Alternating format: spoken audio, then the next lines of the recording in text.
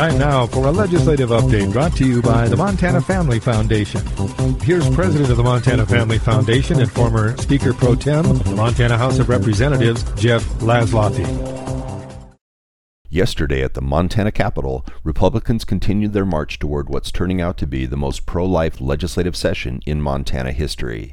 After nearly 20 years of debate, it appears will finally bring accountability, transparency, and regulatory structure to the Wild West world of the abortion industry. By a vote of 27-20, Senate Republicans passed House Bill 937, a bill to license and regulate abortion clinics. This bill's been around in one form or another for nearly 25 years. It passed the House by a vote of 66-33 back on April 4th, and the only step remaining is the governor's signature on the bill. For far too long, the abortion industry has been treated like a medical prima donna, claiming on one hand that they provide health care, and on the other that they should not be subject to the same regulatory standards as real health care providers. It appears that special standing is finally coming to an end.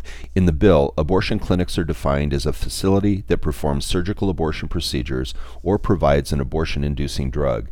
This is important because at-home do-it-yourself abortions using powerful drugs sent through the mail is the fastest growing segment of the abortion industry.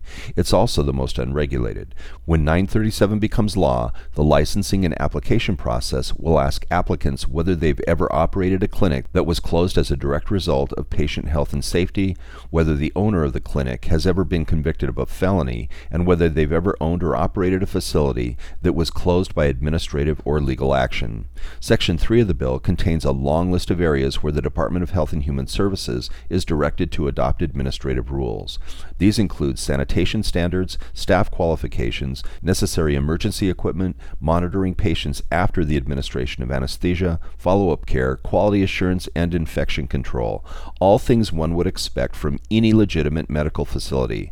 Clinics will now be inspected at least once per year or more often if the department receives specific complaints. All of these rules seem so basic that one wonders how the abortion industry skirted the regulatory structure for so long.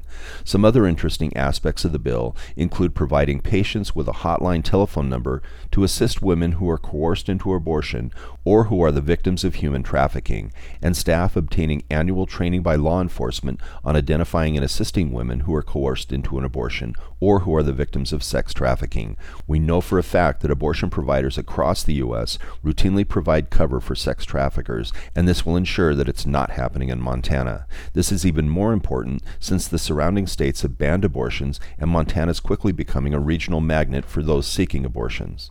In our opinion, these are common sense measures that should have been adopted decades ago, but under liberal administrations, they would die during the legislative process or fall victim to the governor's veto pen. Fortunately, that's no longer the case. We still have to contend with liberal judges, but Montana's legislature and governor are both firmly committed to protecting and defending mothers and the lives of its smallest and most vulnerable citizens. For the Montana Family Foundation, this is Jeff Laszloffy reminding you that this government is your government, and your input does make a difference. Contact the Montana Family Foundation at 406-628-1141 or on the web at montanafamily.org.